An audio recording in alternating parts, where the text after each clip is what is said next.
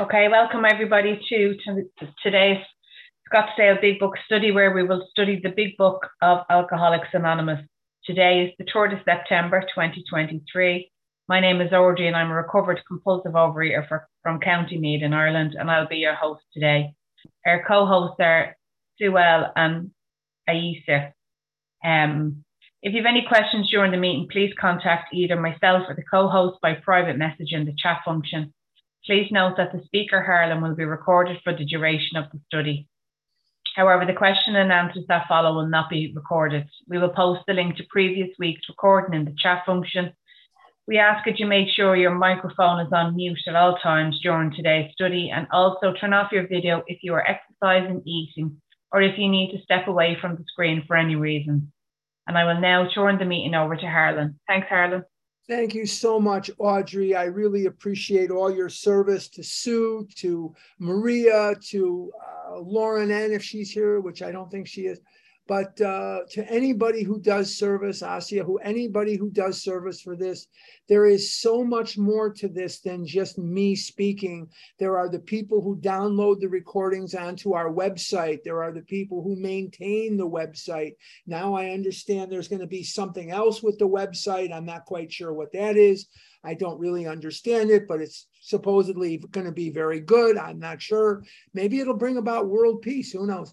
But the bottom line is that there are lots and lots of people who are instrumental in this that are not me. And before we do anything this morning, I just want to remind you that with daylight savings time ending on the 6th of November, this meeting will not change times unless you are in the state of Arizona. I change so you don't have to. Arizona is a weird place. We don't change our clocks here. And neither does Hawaii, and there are, I think parts of Indiana don't either. But we don't change our clocks. And that actually makes it more confusing because we're on mountain time for some of the year. We're on Pacific time for most of the year, but it really kind of makes it confusing. So what I do is I will change to a later time so you don't have to. If you're on any of our Scottsdale meetings, Sunday through Friday in the evening, those will begin 1 hour earlier unless you are in the state of Arizona.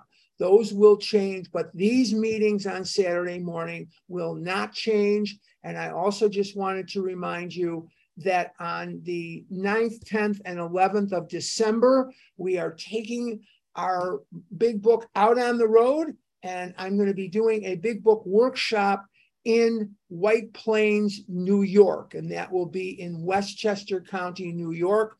Registration for this is, to my understanding, not open yet.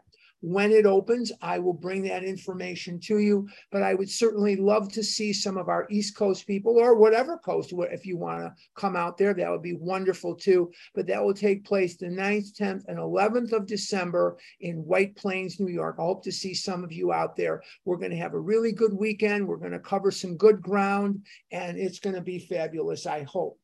Okay. We have been talking about chapter 4, We Agnostics.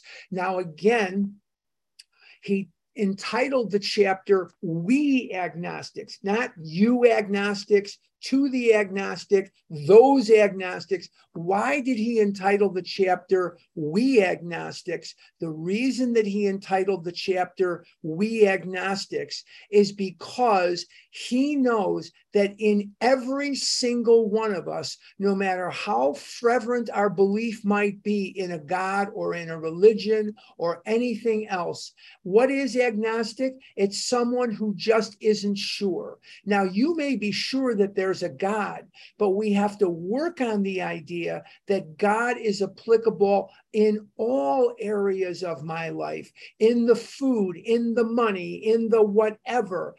God is applicable in every single area of my life, every crevice of my existence. I want to invite God in.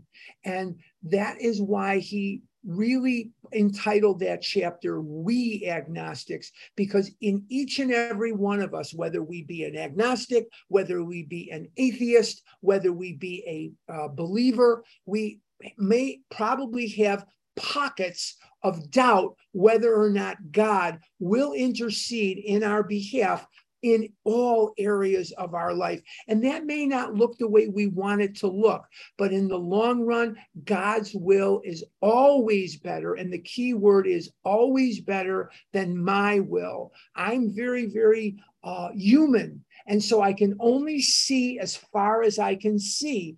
God can see everything, at least the God of my understanding can. But whatever that is for you, that is for you. And that's not wrong. I have my belief, you have your belief, and that's fine.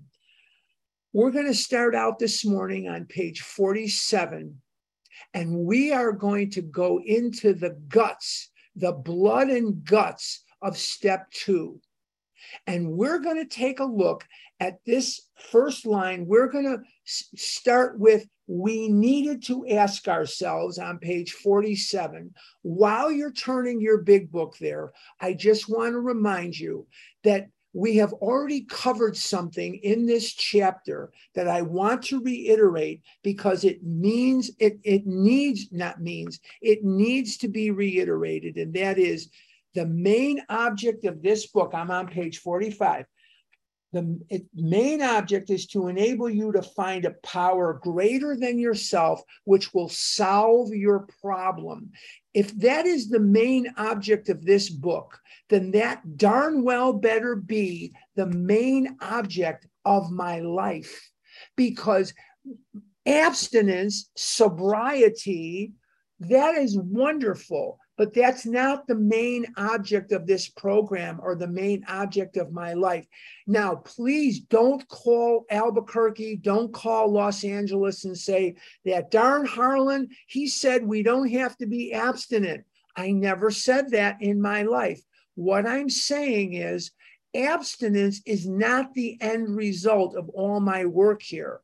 A spiritual awakening as the result of the steps is what I'm really, really aiming for.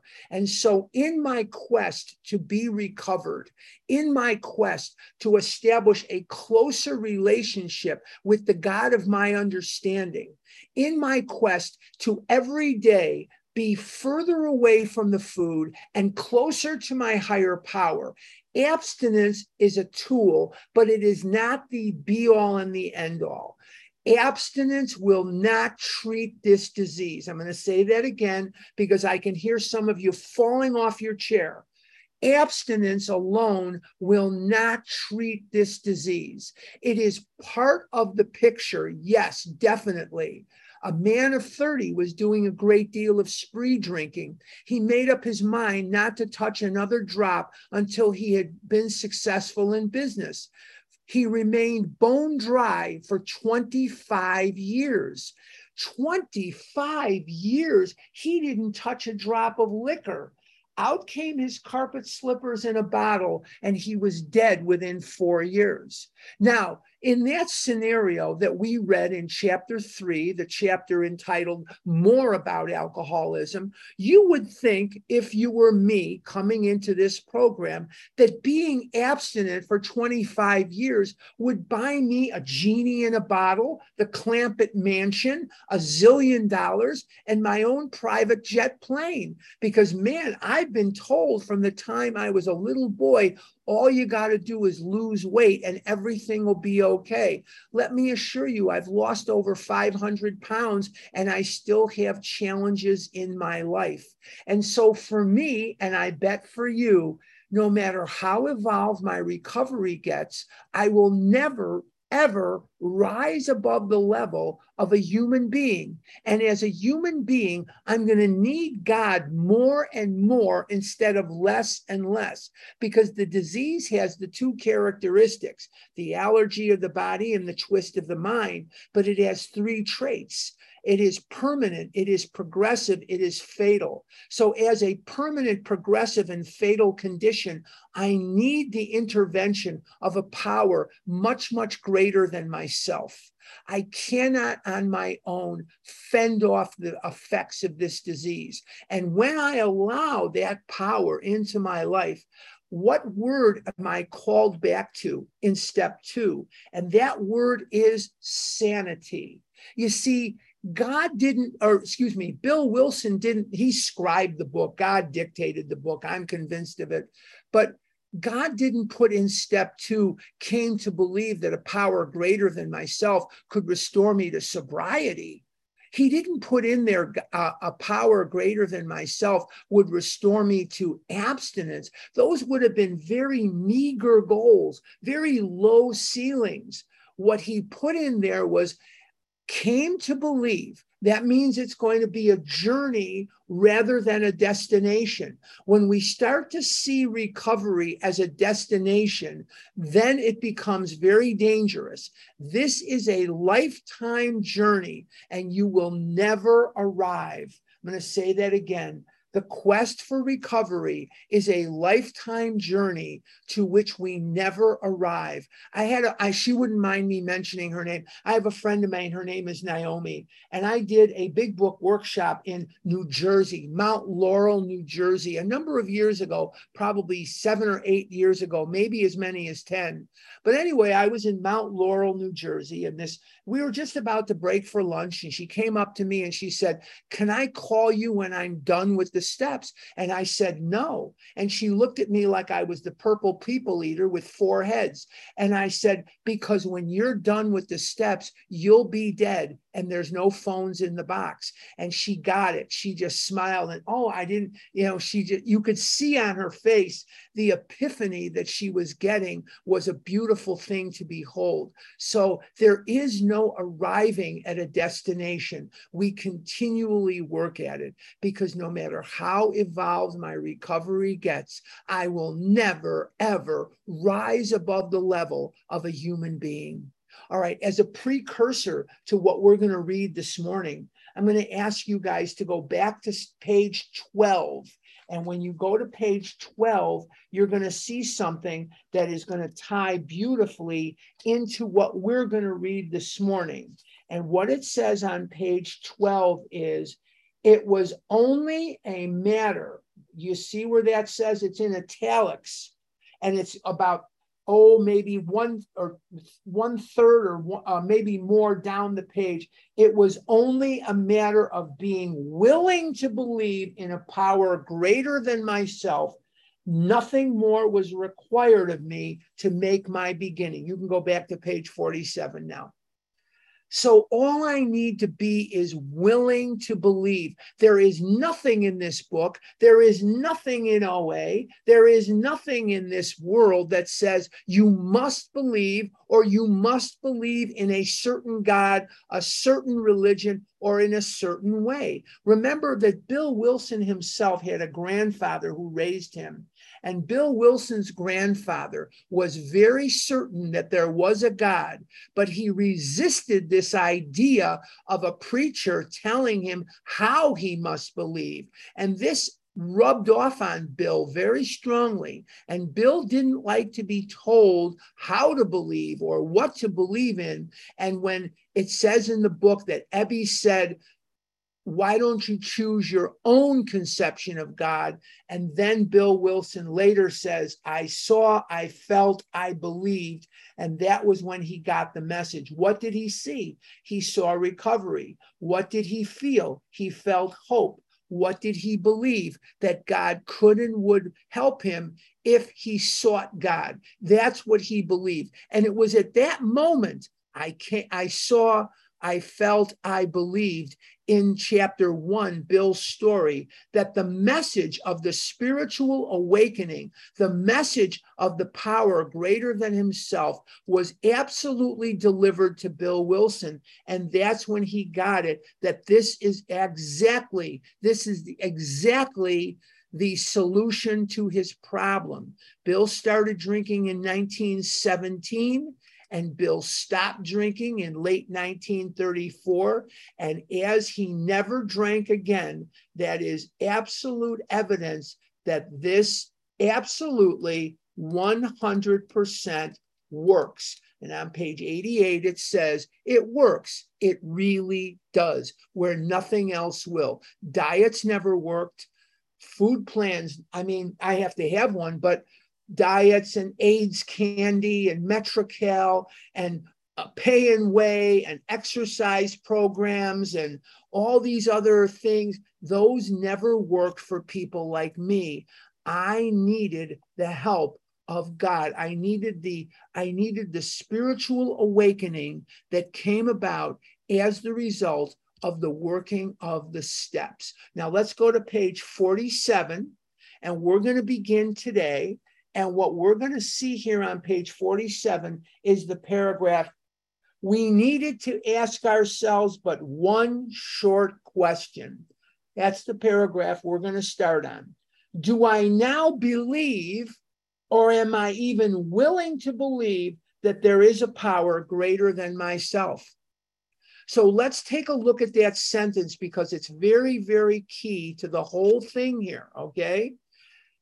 Do I believe, or am I willing to believe, that there is a power greater than myself? I believe that every person here has the ability to look around at the world that we live in and see the sky and the moon and the world and the people and all of the things in our world, and know in our hearts that we did not create those things. We didn't create them. And we look at the world and we often see things that we don't like. You know, it says in the big book, in Bill's story, about the wars that had been fought, and we know all of man's inhumanity to man, and we know all these terrible things that have happened in our world.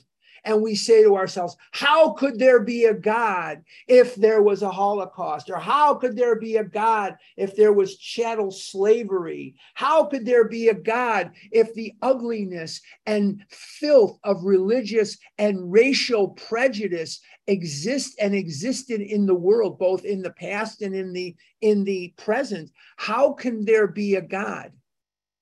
And my response is, those are not products of God.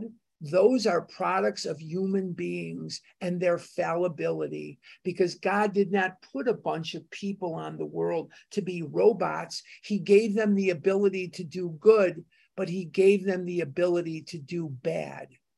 And some people choose to do bad. We have all manner of people here. There's 155 of us here so far. There's not one person here that doesn't have some observation about the world that we live in and say, I think this should be different. Well, so do I.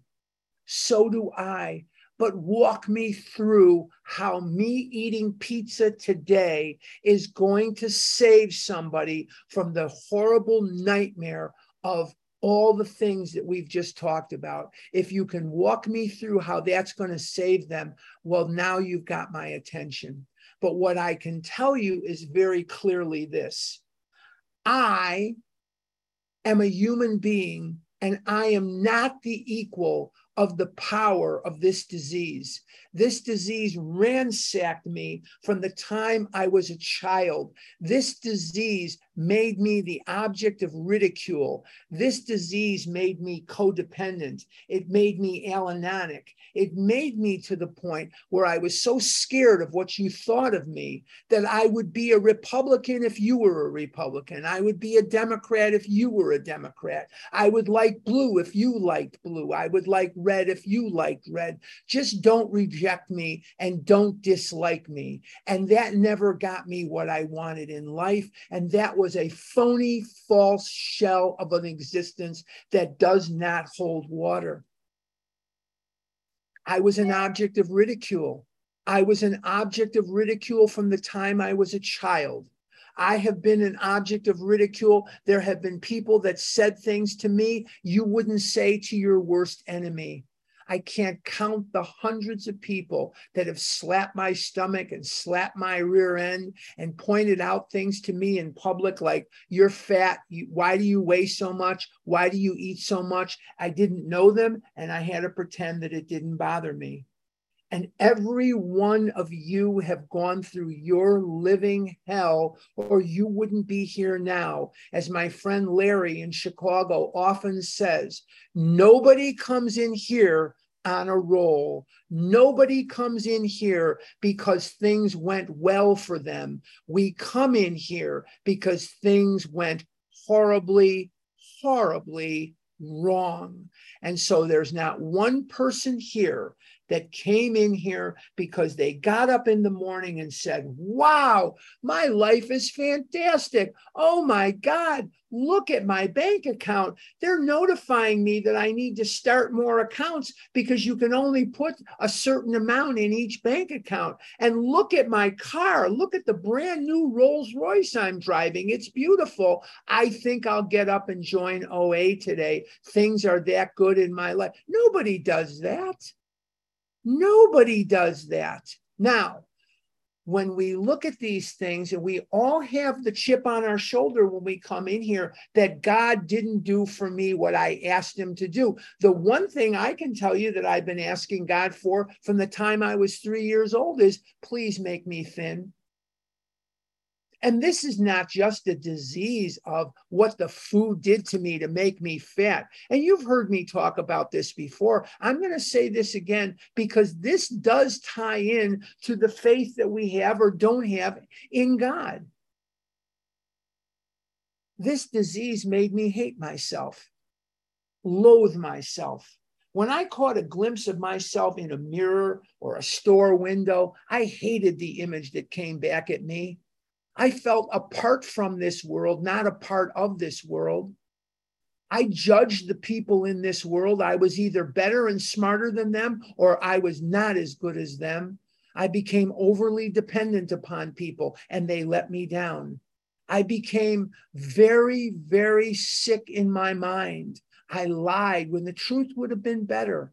I lived in filth and squalor. I was ashamed of my existence. I was ashamed to be alive. I wanted death. I wanted to die much, much more passionately than I wanted to live.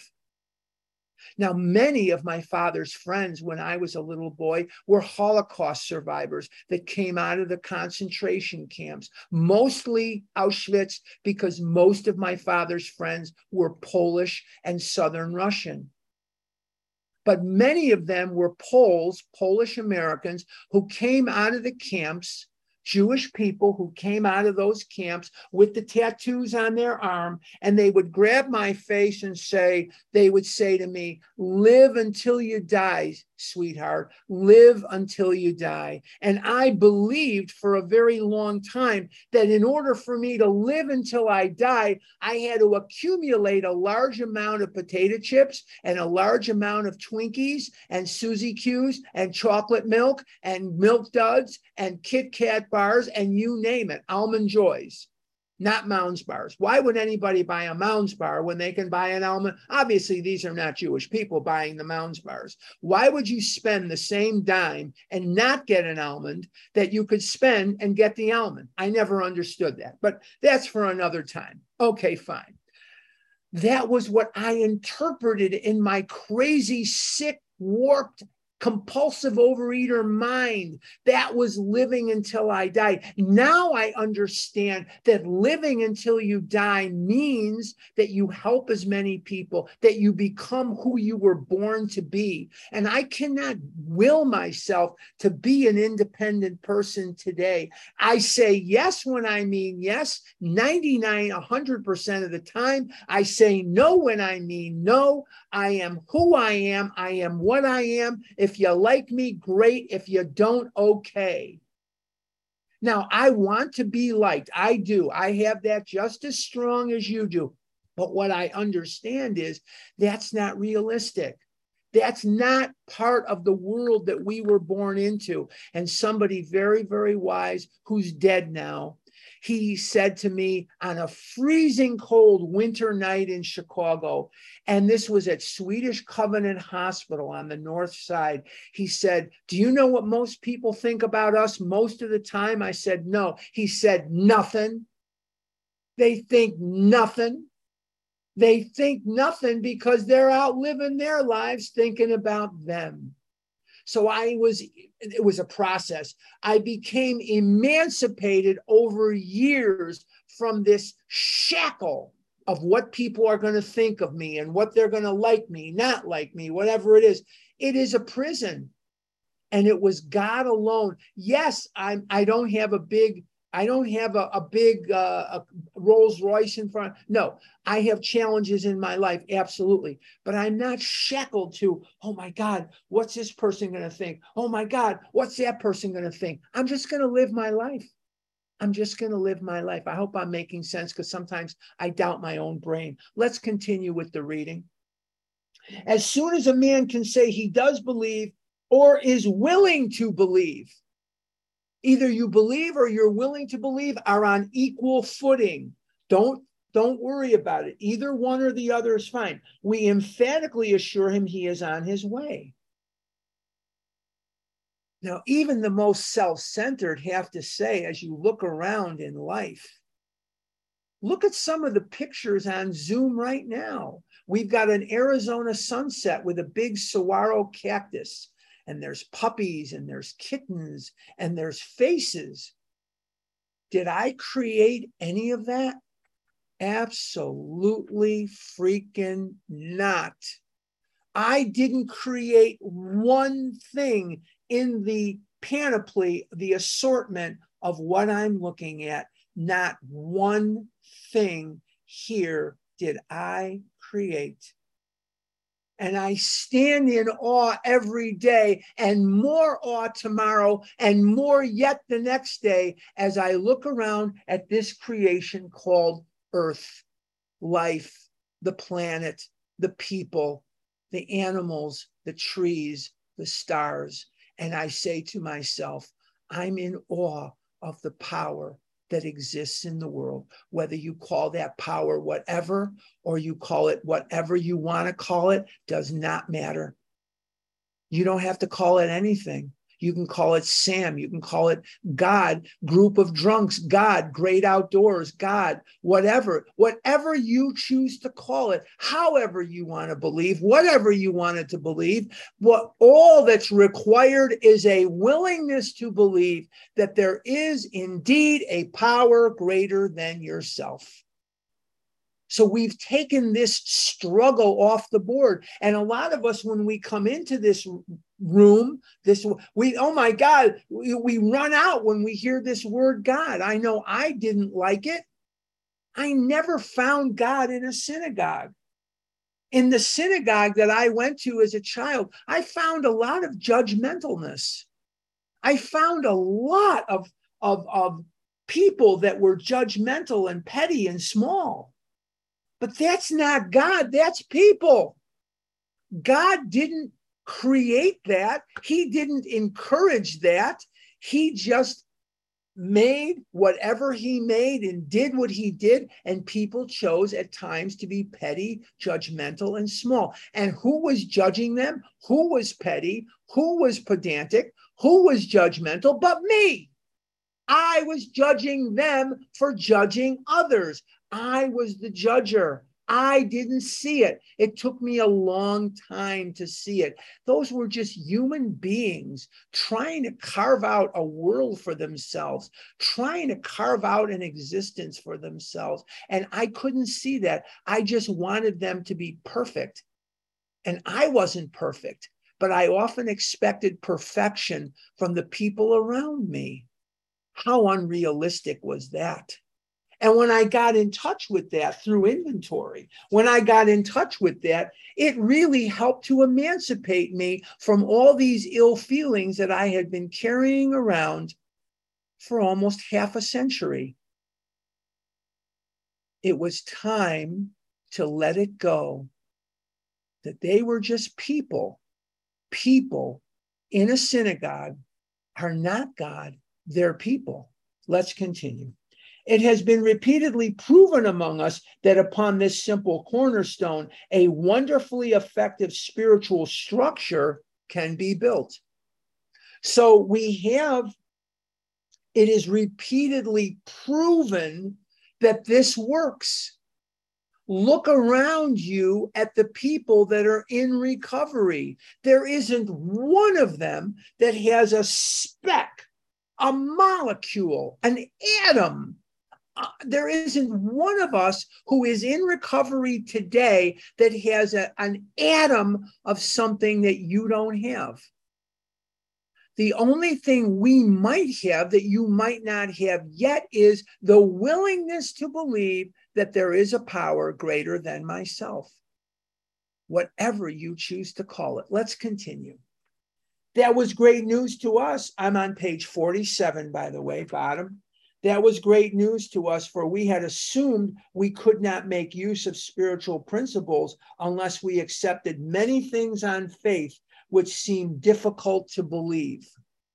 Now, one of the things that seemed very difficult for me to believe is that this God that they're talking about gives a damn about my food, my money, my lack of girlfriend, my whatever, my financial situation, my health, and my well-being, because he had never been there seemingly for me before, and he let me wallow in a body that was so morbidly obese it wasn't even funny, and I was in constant pain, physical pain, emotional pain, spiritual pain. My soul was so injured, and the body often cries the tears that the eyes refuse to shed.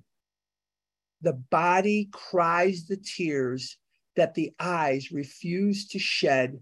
And I was tantruming against God with a knife and a fork and my hand in a potato chip bag, a bakery box, a bag of food. I was tantruming with food for my entire life. Let's continue. When people presented us with spiritual approaches, how frequently did we all say, I wish I had what that man has. I'm sure it would work if I could only believe as he believes, but I cannot accept as surely true the many articles of faith which are so plain to him. So it was comforting to learn that we could commence at a simpler level. You do have what any of us has. You look around you and you say to yourself, I wish I had what that guy has, that lady has, that person has. You do have it. It is inside of you, and it's ready and willing and able to come out. There is not one person here, and there are 167 of us right now. There's not one person here that has some pipeline to God, some pipeline to willpower, some pipeline to the characteristics you admire most in a human being that you yourself do not possess. There is no can't. There is will and won't. I am a student of Master Yoda, and Master Yoda said, there is no try, do or do not. Gandhi said, there are two types of people in the world, those who believe they can and those who believe they cannot, and both are correct. So by the belief that you may have that you can't, what you're saying is, I won't. And by changing that willingness, by changing that attitude to yes, I will, you become yes, I can. Yes, I can does not precede yes, I will. It follows yes, I will. And I've said this before, and I'll say it again till I die. The most overrated thing in program is willingness. Willingness to me is trash. You know what I believe? I'll tell you what I believe. I believe that when I took the action and I wasn't willing, the willingness came.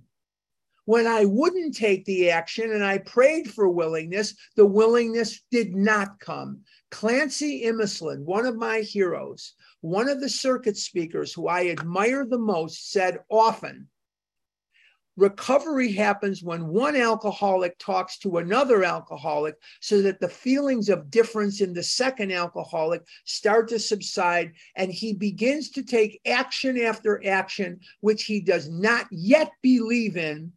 And it is at that point that recovery takes place. Don't wait for willingness to act on faith.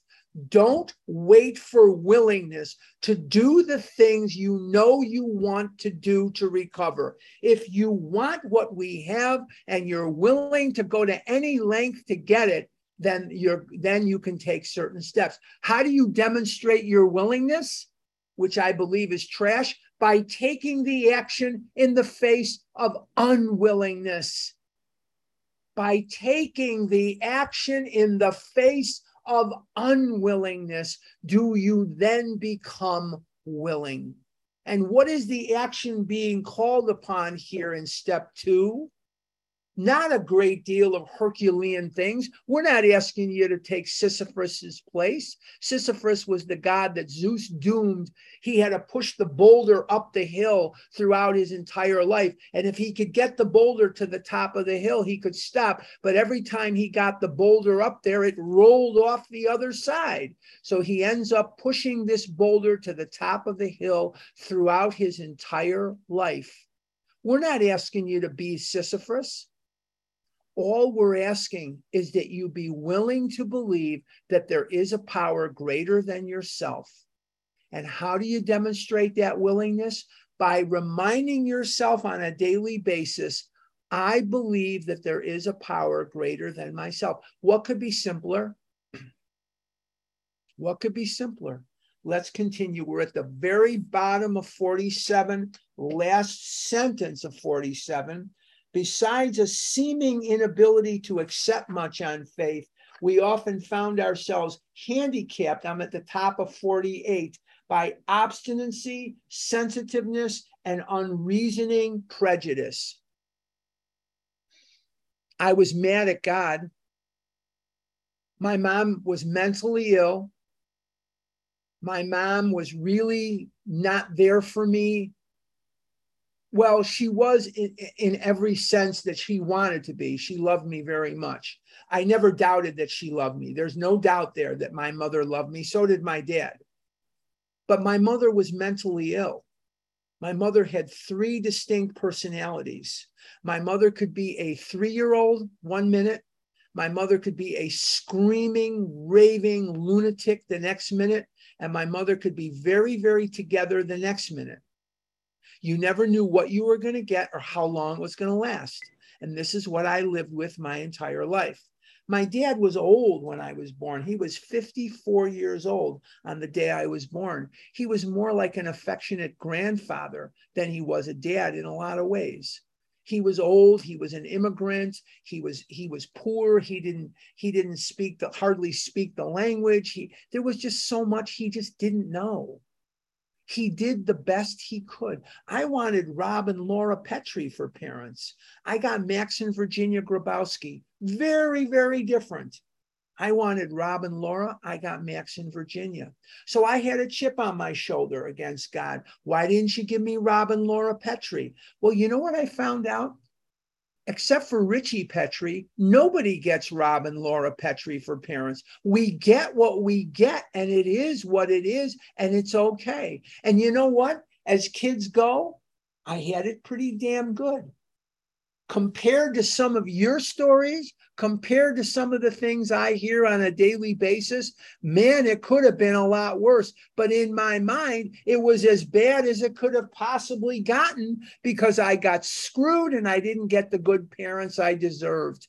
I wanted a dad who had a big business and could leave me with a big business and make me rich, make it so I didn't have to work. I never had to care about things. I didn't get that.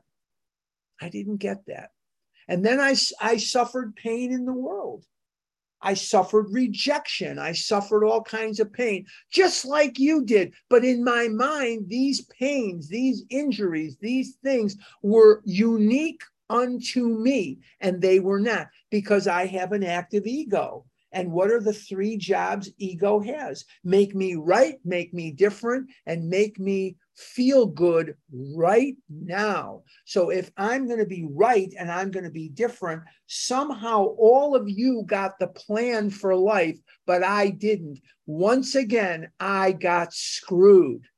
Well, no, I really didn't. There are areas of my life where I'm very proficient, and there are areas of my life that because of my upbringing, I mold into very easily and very well.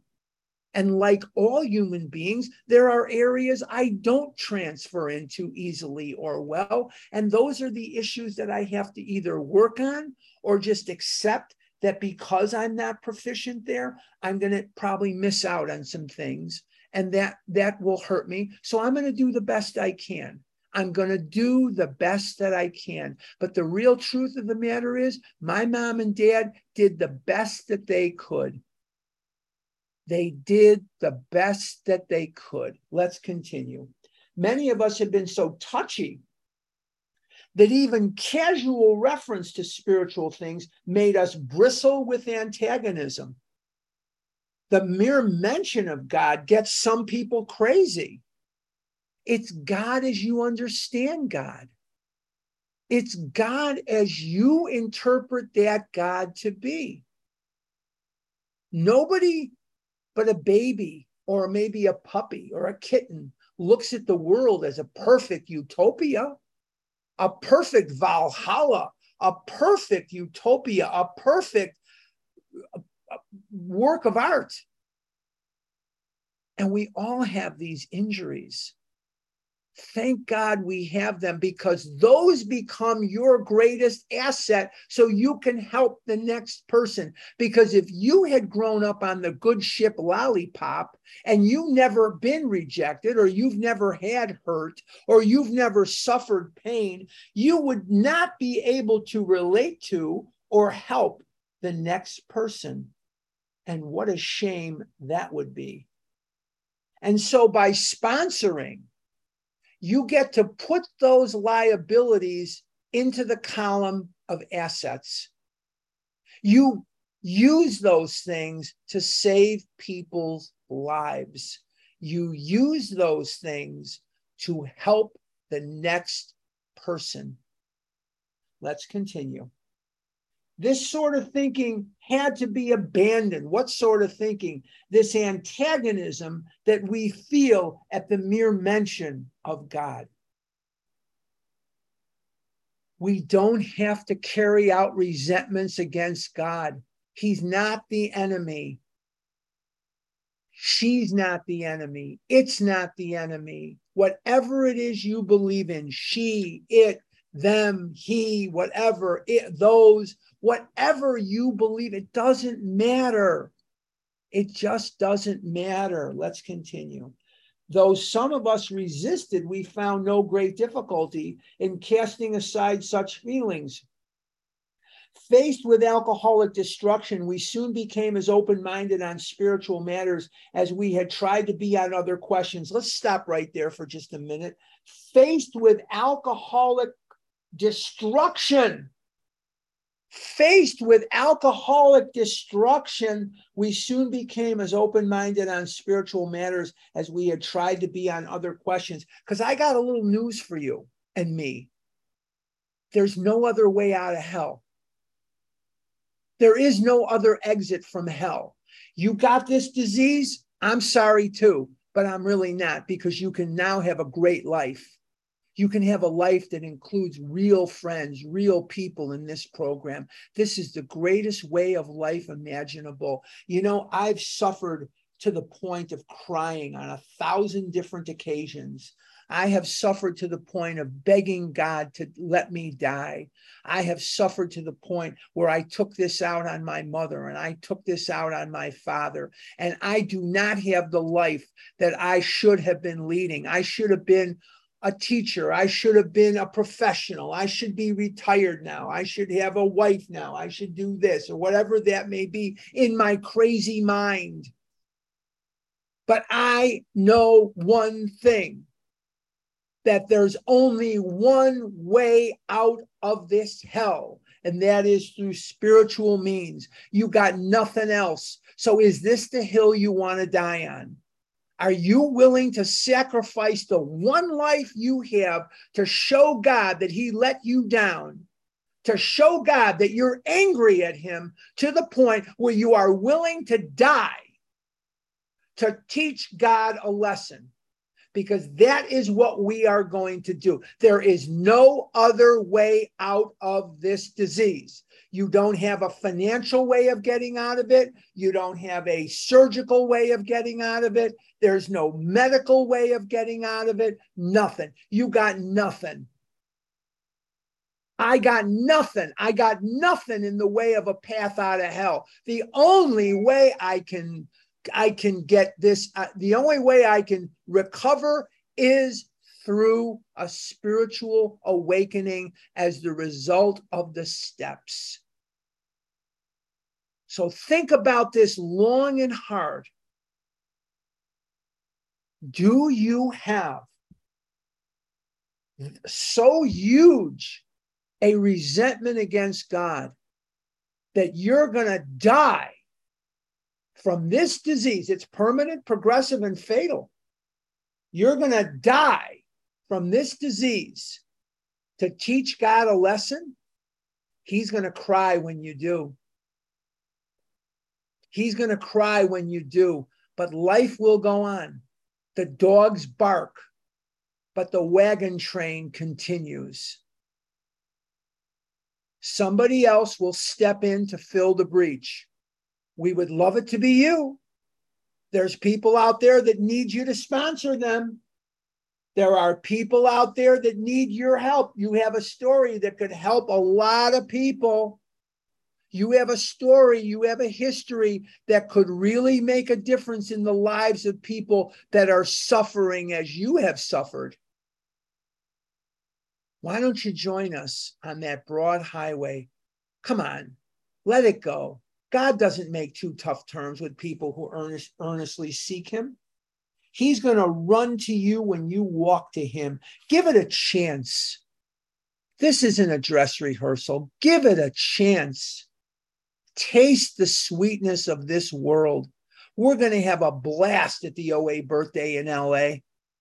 We're going to have a blast on our regular meetings at Scottsdale and wherever you're going, family afterward and all this other stuff.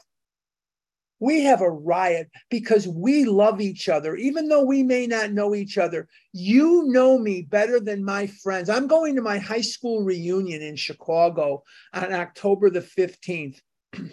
I went to Mather High School in Chicago. I graduated in 1972. And there's going to be people there that I have known since 1959. We started kindergarten together on September the 8th, 1959. I've known them a long time. I knew their mother, their father, their grandmother, their grandfather on both sides. I knew their sisters and their brothers and their cousins and their aunts and their uncles. But you know me better than they do because you speak the language of the heart. You know right where I live. When I see them, some of them I'm very familiar. I talk to them all the time. Some of them I don't talk to more than once every 5 years when we are 10 years, when we have a reunion. I see their stuff on Facebook. That's a kind of a perpetuating tool for relationships is the fakakta Facebook. Most of it's a waste of time, but okay, I can see this one had a grandson and this one had a granddaughter, or this one's sick, or this one's whatever. It's fine. You know me a lot better than they do. You know right where I live. You know why I was so preoccupied with food. You know everything about me that anybody would ever need or could know about me, and I about you. Don't piss away your opportunity to be with people who speak and understand the language of the heart. This is the greatest way of life. You'll make friends. You'll see, the places you'll go and the people that you'll see. Oh, I envy you. I wish I was just starting out too. I have been as far away as Jerusalem, Israel, and I have been as close as right here in Arizona or Chicago or when I was living in Eugene, Oregon. Oh, what a journey it's been. What a journey it's been. I wouldn't have traded it for all the magic beans in any fairy tale you could possibly name. And I wouldn't trade it for another life. Sometimes I think I would, but I really wouldn't. What a glorious, what a glorious kinship we have amidst Overeaters Anonymous. And now with Zoom, with the pandemic, God moved in and made the entire planet one intergroup. I regularly go to meetings with people in Pennsylvania, Georgia, England, Ireland, Italy, Australia, New Zealand, Hawaii, California, Arizona, Oklahoma, Illinois, you name it. You name it. And they are in our meetings, both on Vision and our Scottsdale meetings and here this morning. Just what I know of. We have people here from Sweden, Ireland, England, and most of the states within the United States, Israel, Australia, New Zealand. We have people here from all over creation, and we have come together, not because I'm giving away cars, not because we're giving away $1 million raffle tickets, but because here is a place where the language of the heart is spoken. This is not a dress rehearsal.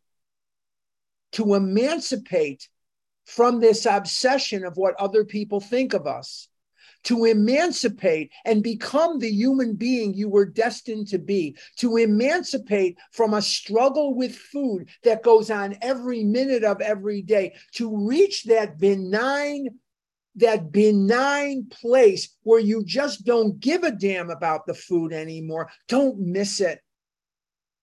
Don't miss it because you're pissed off at God because somebody died or somebody didn't love you or somebody went east when you wanted them to go west. Those are tragic things.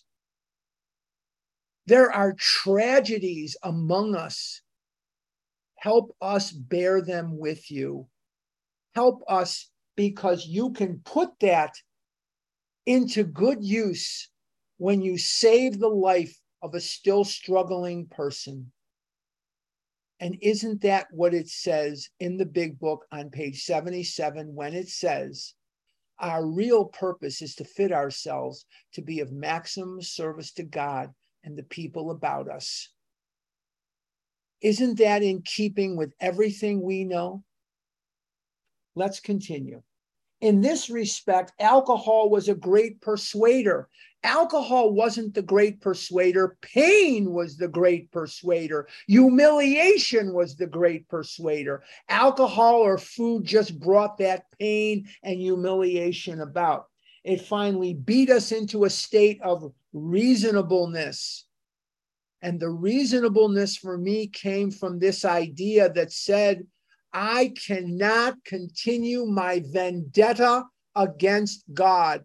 I cannot continue my vendetta against God. It was not in my best interest to continue any vendetta against my higher power. And so in this paragraph, we see over and over and over again that it's time to let these angers go, just like we're going to be called upon to let the anger against other human beings, institutions, and postulates go. We are going to have to let our anger against God go. I'm going to repeat this again because it's vital that you understand this, and you won't remember it unless you teach it to other people. There is no way out of the filth and the slavery of this disease than through God and the spiritual steps, the spiritual kit laid at our feet. There, you got nothing else. There is no way to buy it. There's no way to achieve it. There's no way to have it until you earn it. Let's continue. Sometimes this was a tedious process. It doesn't have to be. We hope no one else will be prejudiced for as long as some of us were. My prayer for you today is that you will let go of these resentments against God faster and sooner than I did. I came into the synagogue as a child. For whatever reason, I struggled to read Hebrew. I couldn't grasp it. The prayers meant nothing to me. They're in Hebrew. They still are. Most of the stuff just didn't mean anything to me. I came from a father who hated God because of the murder and the mayhem that he had witnessed firsthand and in close proximity to the people he loved the most when he was 14 years old in a place called Russia, a long way from where I lived. And if it's an issue like that, it's going to be in the tissues. And his fear, his anger, his absolute craziness with God seeped into my life, because he blamed God for what happened to his father, mother, grandparents, aunts, uncles, brothers, sisters, nieces, and nephews who were murdered, obliterated off the face of the earth. He alone survived, and he was 14 years old. And I'm growing up with a man who hates God and who has such cynicism that he told me every day of my life, they're going to come and kill us. They hate us and they're going to come and kill us. And this is something he would say every single day. When they came to kill me, I got away. I wasn't home. One day they will come to kill you. And if they don't kill you, they'll kill your children, because that's what they do. And I'm growing up in this as a 3-year-old, a 4-year-old, and a 5-year-old, and a 6-year-old. Let me tell you, it makes a mark on you. You hear this from your father all the time. It has an effect on you. And an intellectual refutation of his facts were not, it didn't make a difference. And my mother would run after him and say, you can't grow up like him. You're going to be like him. If you believe like him, my mother would say to me every day of my life, all people are the same. There's good and bad in every person. There's good and bad in this group. There's good and bad in that group. And she would always say, you take a black man, a white man, a Jewish man, a Catholic man, and a Protestant man, and you dip them in Lake Michigan, they will be equally wet. And she would teach me the other way, and I didn't want to listen to her because it was easier to listen to him. And I'm growing up in this. And now I've got an eating disorder, and holy mackerel, do I have an eating disorder. And I've got to find a way to recover. And you present me with a God-based solution. Now, I'm not exactly on board with that, because I've got a few issues that I inherited from my dad. And I remembered my mother. Now, she was crazy, but she wasn't always wrong. And she taught me that there is good and bad in every group, in every person. And I could hear her saying it now. You take a white man, a black man, a green man, an orange man, a Catholic man, a Jewish man, a Protestant man, a Buddhist man, a Jewish, you put them in Lake Michigan and they will be equally wet.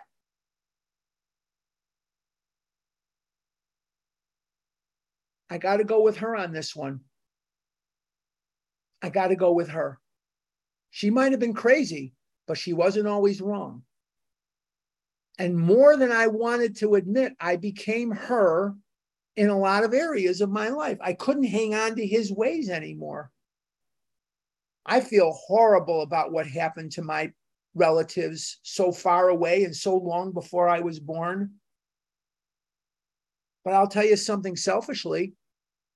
If that hadn't happened, I wouldn't have been born. My dad never would have come to America. There'd have been no reason for him to come here. And I wouldn't have been born. I'm not saying I'm glad it happened. I'm not saying that. But I'm using it as a way to illustrate for you who are listening here that God takes these things and makes something out of them that is a positive result. If that murder and mayhem had not happened so very long ago, and for no good reason whatsoever, other than they celebrated Sabbath on Saturday and Friday night rather than Sunday, I would not have been born. My daughter would never have been born. My grandsons would never have been born. I'm not glad it happened. I'm not saying that. Don't throw that at me. I am not glad that it happened. I'm showing you what I believe to be the justice of God. Let's absorb this. I'm going to turn this back over to Asia. But before I do, I'm going to ask you for a few things. Number one, no math. No math questions. No food questions. Let's not waste our time on food questions. And if you asked a question last